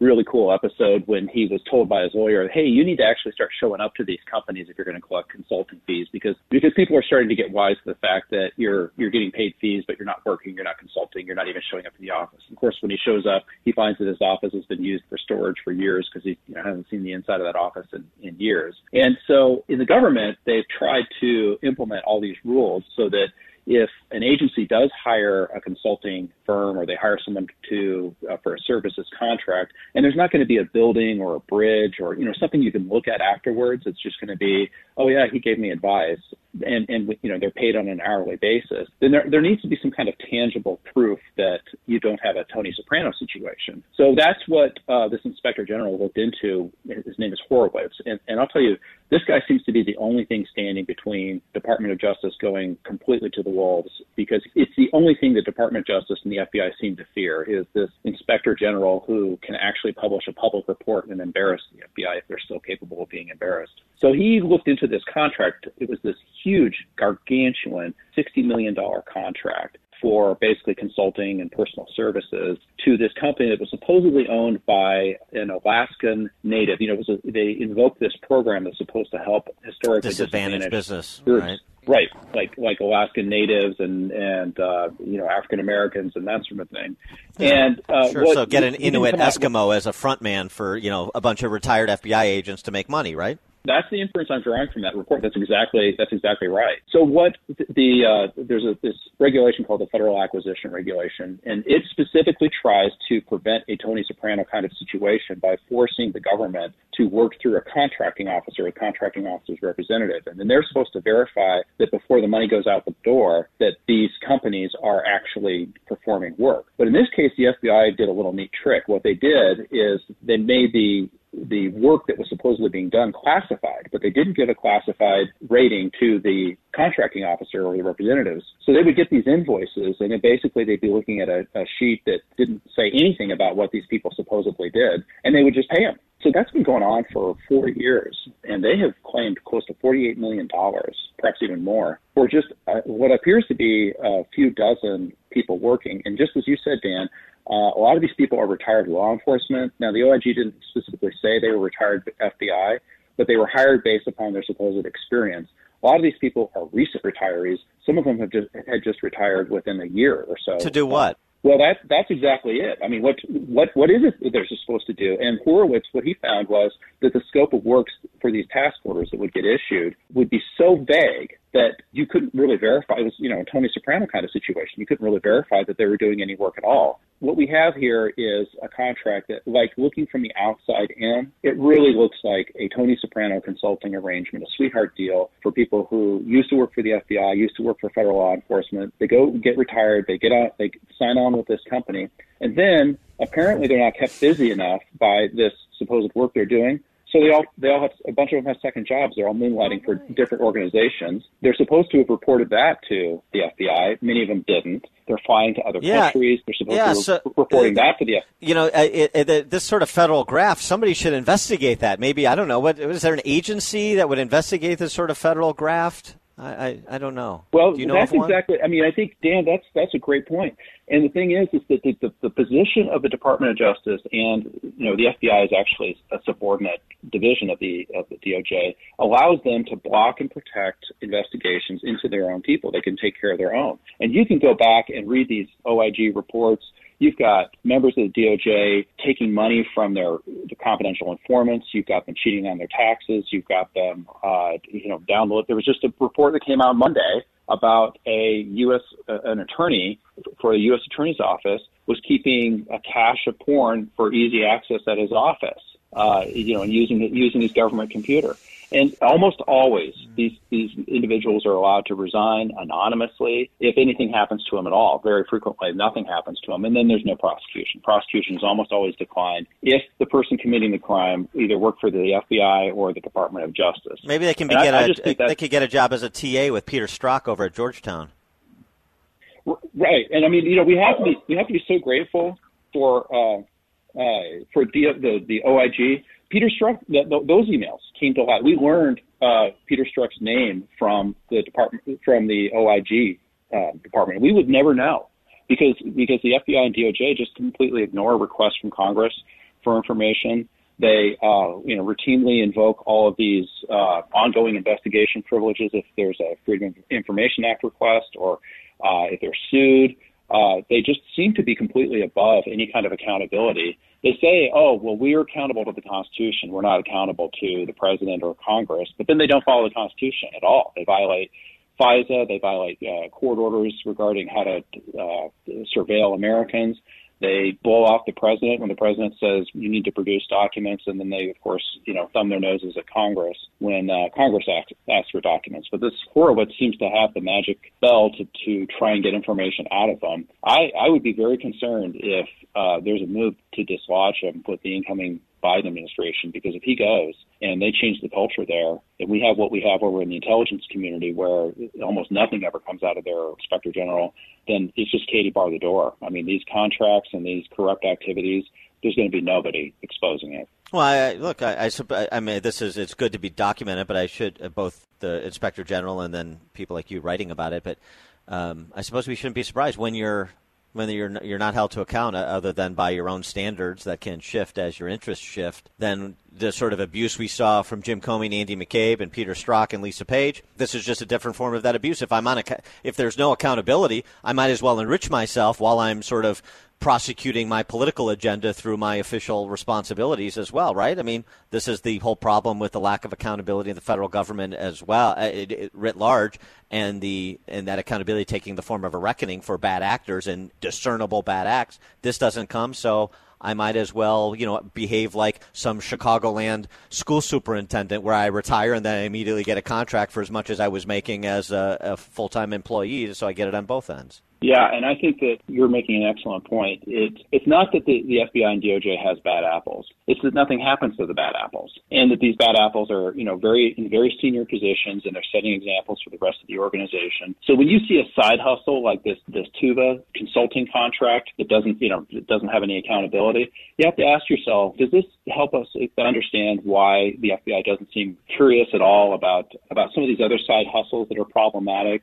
Side hustles with consulting with Ukrainian firms and side hustles with nonprofit organizations that somehow manage to be able to book appointments with the Secretary of State when you make your donation. You protect my inside deal, I protect your inside deal. We all get rich, and then we retire to someplace where we don't have to deal with the hoi polloi. Perfect. Isn't that the real reason why he got impeached? Is that he messed with the side hustle? Yeah.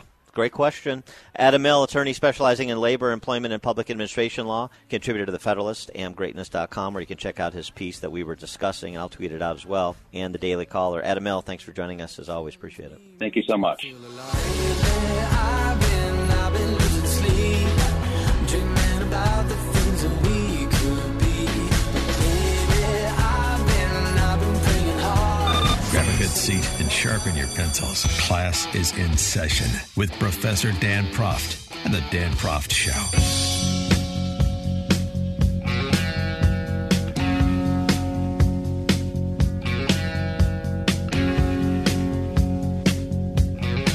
Welcome back to the Dan Proft Show. Again, you can follow the program at danproftshow.com. Follow us on social media at Dan Proft and at Dan Proft Show, including Parler. This is not getting nearly the play that it deserves, which is why this show exists, to ensure these things are not missed. Everybody focusing on dissecting Biden's post-electoral college vote speech, and then Mitch McConnell on the Senate floor yesterday congratulating the president-elect Joe Biden and the vice president-elect Kamala Harris. And we're supposed to get into a big to-do about the terminology rather than just let the dates play out as the dates are set, as they are playing out. The Zoom call this week, Joe Biden, Kamala Harris on the call as well, and these self-styled black civil rights leaders, which are just black race identity hustlers with titles that put Joe Biden up. Left-wing black activists, like the good Reverend Raphael Warnock down in Georgia, the pro-choice reverend, the reverend who compares Republicans who vote for tax cuts to King Herod murdering children to get to Christ.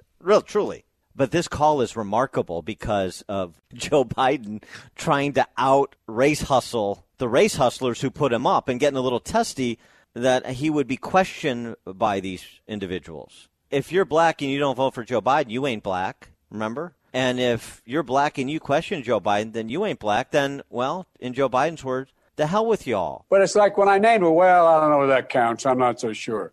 Well, if it doesn't count for y'all, well, the hell with y'all. I love the Delaware colloquialism, too. If it doesn't work for y'all, then the hell with y'all. This is like Hillary Clinton at the Edmund Pettus Bridge channeling James Cleveland. I ain't no ways tired. That's not patronizing, though. Joe Biden doesn't have time for the NAACP's Derek Johnson. We have an opportunity here, and we want to make sure we seize upon this opportunity and allowing for the input necessary. 10 more appointments to go. A lot of people in our community are getting a little anxious because they are not seeing enough of the progress they thought they would have seen at this point. Let's not disappoint them, and let's not get to a place where voters in Georgia begin to second guess. Okay, let me respond. I've got to go. Let's get something straight. You shouldn't be disappointed. What I've done so far is more than anybody else has done this far. NAACP General Counsel Sherilyn Ifill is up next. Sherilyn Ifill is dutiful, and she's playing her part. She was on with Rachel Maddow last week. We played it agreeing with Rachel Maddow that Trump campaign officials should be put in prison. She's an officer of the court for daring to challenge the election in a legal way through courts of law. But okay. But she's on board with the whole program. But, they want more, too, and he's not taking it from Sherilyn Ifill either. Extended the Voting Rights Act for 25 years as a United States Senator. Before, Sherilyn, you were even involved. What have you done for me lately, Sherilyn Ifill, while I'm out there busting my hump for black Americans, right? You know who Joe Biden is? He'll tell you who he is. You've never seen me shy away. In the middle of the debate, I called him a racist. In the middle of the debate with him, I took on white supremacists. I'm the guy that took on every single time somebody was threatened in this country. The only white boy you know who did it. Every single time. So look, all I'm saying here is, guys and ladies, we're on the same exact page. The same exact page. The only white boy who had the courage to call Trump a racist. Everyone on the left has called him a racist. Everyone on the left who was running for president would have been happy to be in your position and call him a racist on stage too, however illegitimately, just as you did. I got to say, these are wildly entertaining exchanges for me because there's no white hat in this story. It's not like, oh, how dare he do this? No. And Joe Biden isn't standing up to identitarianism either. Don't fall for that. This is a race hustler in Joe Biden telling the race hustlers who put him up, mind your manners. There's nothing redeeming from either side in those exchanges. But it's just so delicious. I mean, this is the snake eating the tail of identitarian politics because, yes, that snake, meaning Joe Biden, has so many mouths to feed, so many tails to eat.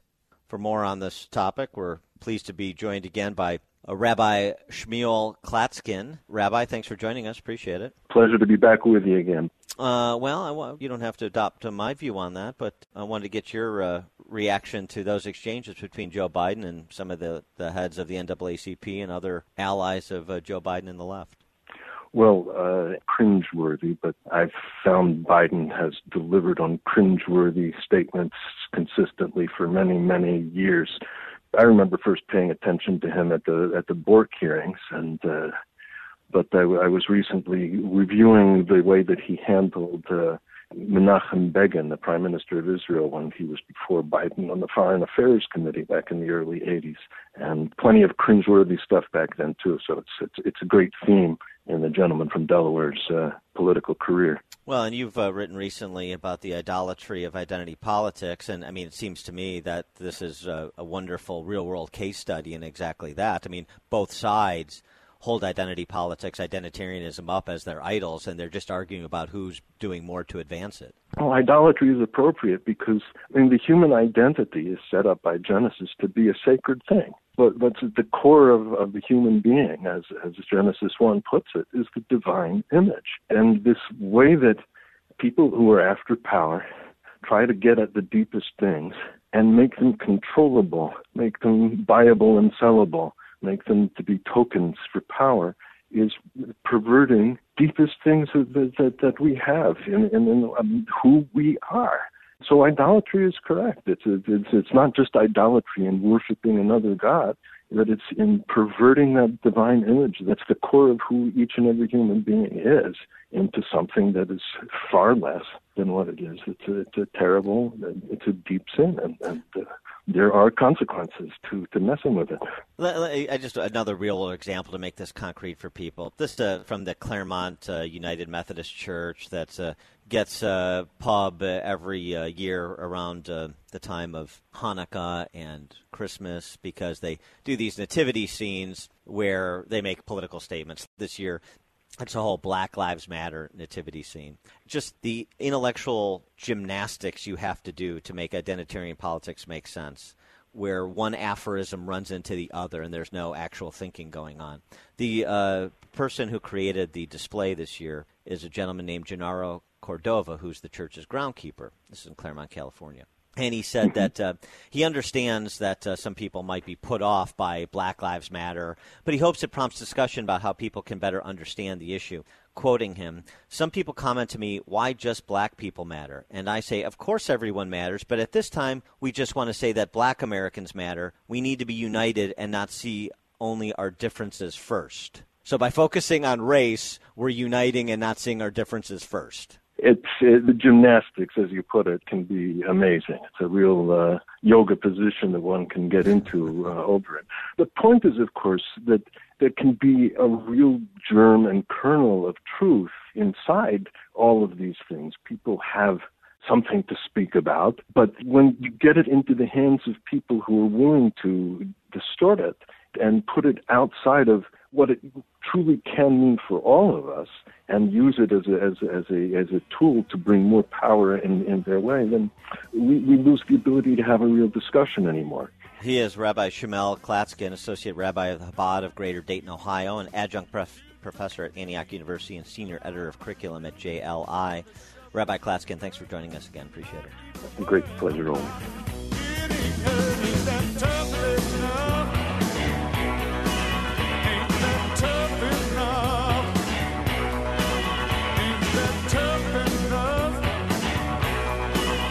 Exposing political fakers, fixers, and takers. He's Dan Proft, and this is the Dan Proft Show.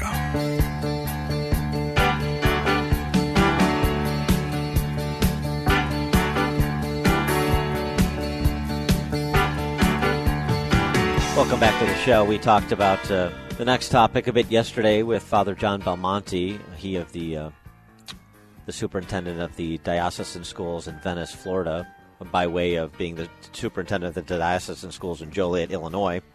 I was a resident of the Joliet diocese once upon a time when I grew up in the western suburbs before I moved to Chicago, to my ever-loving chagrin, at least at present. And it was interesting, our conversation about modeling success and what K-12 schools in the Venice, Florida school district are doing, and private schools and some public schools, thanks to Governor DeSantis's mandate that they be open for in-class instruction, are doing in a relatively free state like Florida versus some of the lockdown states that continue to pretend there's really much controversy about in-person instruction for kids with respect to some of the concerns raised by the teachers' unions who are intent on conditioning their work in new and exciting ways during COVID. So it was that the comparison, since he has that perspective, Father Belmonte of Florida versus Illinois, of the private school, Catholic school in his case, settings versus the government school settings, was really instructive. And look, this is against the backdrop of the prospect of a changeover administration, and an administration that's very hostile to the sort of innovation that we have seen going on in many states that operate many different school choice programs, and the promotion of that sort of innovation at the K-12 level by Education Secretary Betsy DeVos and President Trump. In point of fact, a Politico story yesterday, DeVos urges career staff to be the resistance as Biden takes over, her telling her employees, allegedly, to those who are staying on, "Let me leave you with this," she reportedly said, "resist. Be the resistance against forces that will derail you from doing what's right for students in everything you do. Please put students first always." I don't know why that's a particularly controversial statement. I thought that's sort of the point of K-12 education in particular, but apparently that is revolutionary according to the D.C. Press Corps and, of course, the teachers' union. And it wasn't limited to K-12 and school choice. It also was with respect to Title IX reform at the collegiate level.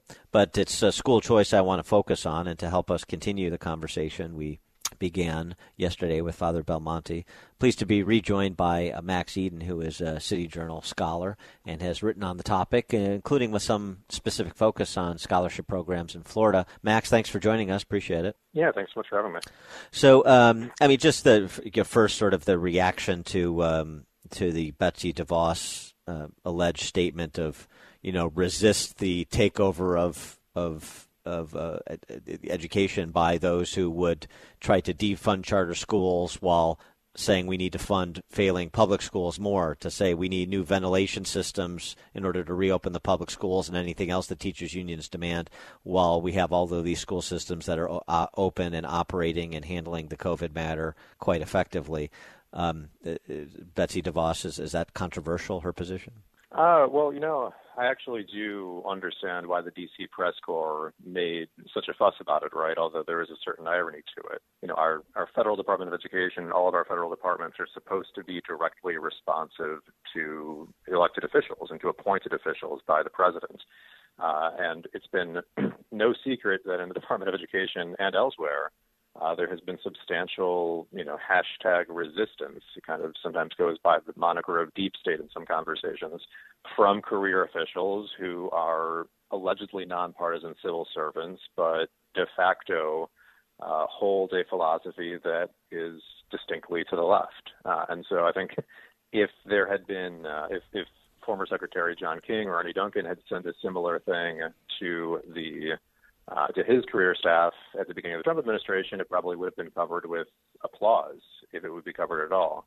But there is a certain oddity, I think it's reasonable to admit, to Secretary DeVos, who has been undercut and undermined by a lot of her civil servants all along through leaks to the press and through various ways they've stymied her attempt to effectuate her agenda, in calling on the same people to do the same thing to people who the civil service will want to support. Well, I mean, I understand, and I'm one who clings to the idea that we could be them, they couldn't be us, so let's guard that jealously. But I mean, there are limits to that, and when it comes to something that isn't violative of the Constitution, but violative to sort of bureaucratic culture, I'm less offended. Let's just put it that way. When we come back, though, I want to get to a discussion on the Florida Hope Scholarships in particular that you've talked about, because in terms of modeling success and innovation, as we talked about with Father Belmonte, this seems to be something that people should know more about, and you will find out more about it when we return with Max Eden, Senior Fellow at the Manhattan Institute, right after this. This portion is sponsored by the American Federation for Children, the nation's largest school choice advocacy organization, helping every family choose the best K-12 education for their children. Find them on social media at School Choice Now. That's at School Choice Now. The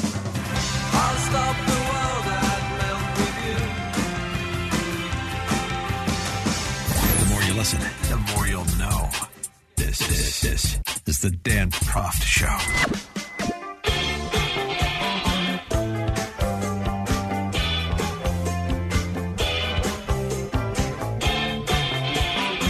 Welcome back to the program. We're talking K-12 education with Max Eden, Senior Fellow at the Manhattan Institute. And this piece that you wrote for TheHill.com about Florida's Hope Scholarships and a particular innovation here. Florida seems to have been at the tip of the spear with respect to really targeted scholarships at the K-12 level over the last couple of decades. The latest being a scholarship for students who are bullied. And so much talk about kids being bullied in schools, and if the school is unable to stop the bullying, well, this is a way to parachute the kid out to a school where he won't be bullied. Yeah, that's exactly right. I mean, there have been no shortage of smaller scale school choice programs across the country. Most of them are geared towards low income students. Chicago or Illinois has the Illinois student tax credit for low income students. But this is the first school choice program in the country that is geared, not based on economic status, not based on disability status, but in a very direct, targeted effort to help get kids out of what can be terrible situations that public schools quite frequently don't address. I mean, something that I've tried to write about over the past few years is that when students are bullied and victimized and abused in schools, quite frequently the principals will actually have a very strong incentive to not deal with the problem because principals, superintendents are constantly told, hey, you should get your suspension numbers down, you should get your expulsion numbers down. And they often respond to this by simply refusing to enforce the rules, refusing to issue consequences. And so terrible situations can fester where coming to school for some kids feels like torture every day, or where they're forced to go to school with a kid who's threatened to kill them multiple times and face no consequences. And so some lawmakers in Florida in 2018 thought, this is unacceptable. We obviously have a long way to go to make schools safer and more supportive place. There's progress that can be made in bullying. But for the kids, for whom school is a nightmare, they deserve a ticket out. And that was the argument that was made very effectively in the Florida legislature and has helped hundreds of kids escape really untenable situations and go to private schools where they seem, according to the data, to be very satisfied, where the discipline goes are stricter, the students feel more supported. And it's a model that, I wrote a paper about and wrote an op-ed about because I think that it should, even in a post-Trump, post-DeVos era with a lot of hostility coming from the federal government and, kind of constant hostility from the Democratic Party on school choice, that it might still be a place where other states could, lawmakers in other states could come together and say, yeah, we should let kids who are being bullied, victimized, and abused have a way out if they want to take it. It seems to be, sometimes, right, you have to take piecemeal what you can't get in toto, and this is a good example of that, I think, and Florida provided another example. This is now, probably almost 2 decades ago. I'm thinking of the McKay Scholarship Program that was specifically for kids with disabilities, where they were in a public school that wasn't abiding their federal IDEA requirements, and so they could take the associated dollars to that were available for the public school as well, and apply those dollars to any school that would make sure that they have the individual education plan and the other requirements of IDEA under federal law. And what you saw, at least the last research I looked at, was the parental satisfaction with the kind of instruction their child with a disability was getting, almost tripled as compared to when they were just forced to go to their local government school and sort of fight it out with the local administration if there was some level of dissatisfaction. And this was a way to say, hey, for this cohort of kids that need special attention, we can't fight this out in perpetuity. So this is a way also to offload the responsibility on the local public school, and it works for the local public school and it works for the kid. And so it was sort of a win-win, and Florida was able to model that and get that scholarship done for that specific cohort of kids, and this seems to be sort of modeling a model based on that successful approach to kids with disabilities. I agree 100% with that, and I'll just add one more thing, which is the research that I looked at some years back, and this also suggested that students with disabilities who remained in traditional public schools actually did better in places where more students with disabilities left for private schools, which suggests these schools, public schools, do have limited resources. They do have a lot of rules and regulations and cultural things that stop them from serving students effectively. And so when some students who are particularly difficult to serve leave, that leaves those schools with more bandwidth, so to speak, to serve the students with disabilities who remain. But it also leaves them with a larger incentive to serve them, because now they realize that if they can't keep the parent satisfied, then the kid leaves, and then the money leaves with the kid. So it injects just a little bit of the necessity for schools to actually serve their customers into the equation, which time and time again, studies show has, perhaps not a dramatic effect, but a pretty modest and substantial and consistent positive effect. Right, and the McKay Scholarship is something that more states, or some facsimile that more states could adopt too.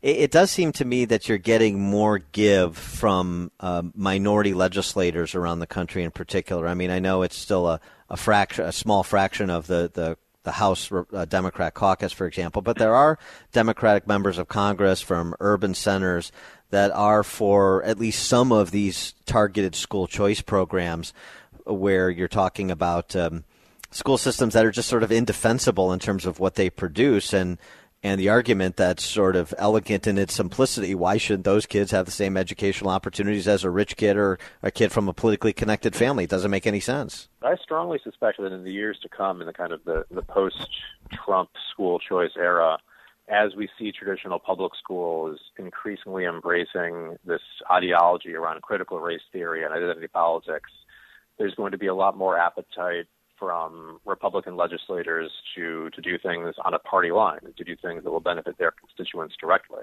And so I suspect that we might start to see a real kind of branching out towards more universal school choice programs, and this anti-bullying scholarship could be one step in that direction. Insofar as, you know, any kid in the state who is bullied, who feels uncomfortable, who's made to feel like their school situation is untenable, can take advantage of it, whether they come from an inner city or whether they come from a nice leafy suburb, because we all know that terrible things can happen to kids at any school. He is Max Eden, Senior Fellow at the Manhattan Institute. Max, thanks for joining us. Appreciate it.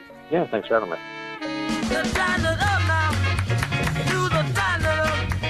Everybody can do it now, so get to it. We're gonna tighten up, let's do the tighten up. You can do it now, so baby get to it.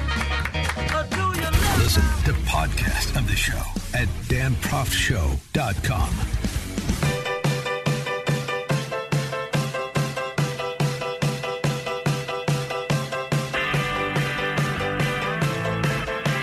Welcome back to the show as we close out this installment. We remind you that the purge is still afoot, the effort to rewrite American history, really rewrite American history out of existence, 1619 style. The so-called renaming committee in San Francisco, that doesn't sound too totalitarian, is erasing another name. And for those who thought that when this started with the defacing and raising of monuments and other such emblems of the purge, that next thing you know, they're going to go after Lincoln, right? Washington, they can take down the Washington Monument. Ha ha ha. The renaming committee in San Francisco is erasing the name of the 16th president of the United States from a school because Abraham Lincoln lived a life, quote unquote, stained by racism. Jeremiah Jeffries, the chairman of this august committee and a first grade teacher, of course. Uprooting the problematic names and symbols that currently clutter buildings, streets throughout the city is a worthy endeavor. Only good can come from the public being reflective and intentional about the power of our words, names, and rhetoric within our public institutions. Well, that is a fantastic spin on newspeak, isn't it? Racist. The true character of Lincoln has been whitewashed to hide his misdeeds toward Native Americans, among other crimes against 21st century Jacobins.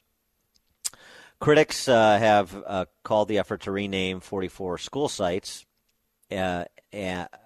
amateur and a waste of time amid a pandemic, but they make the time.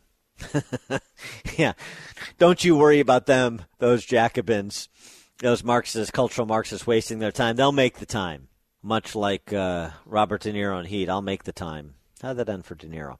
It's also received significant support from some communities whose children wear school sweatshirts emblazoned with the name of former slave owners, of course. We know Jefferson Monroe had to go, just as Jefferson and George Mason were expunged from Falls Church School District in Virginia. At least a few of the names on the list raised eyebrows. These are the names to be expunged, including, this is great, Dianne Feinstein. She's being removed from the list. Why? Oh, she committed a crime. They went back into her permanent record. She committed a crime when she was the mayor of San Francisco in the 1980s. Or maybe it was the 1880s. She's been around so long, I don't know. But it was the 80s. She replaced a vandalized Confederate flag in front of City Hall. For replacing that vandalized Confederate flag in front of City Hall, she's now something akin to Jefferson Davis, according to the renaming committee. Yeah. So that's where things are at. That continues unabated. And it probably will until and unless people who want to preserve America's history and also just sort of America's sense of sanity make the time the way that the Jacobins, the Marxists, the thugs, the identitarians, the safetyists make for this sort of stuff. Stay informed, stay brave, stay sensible, and stay tuned. Join us again tomorrow for the Dan Proft Show.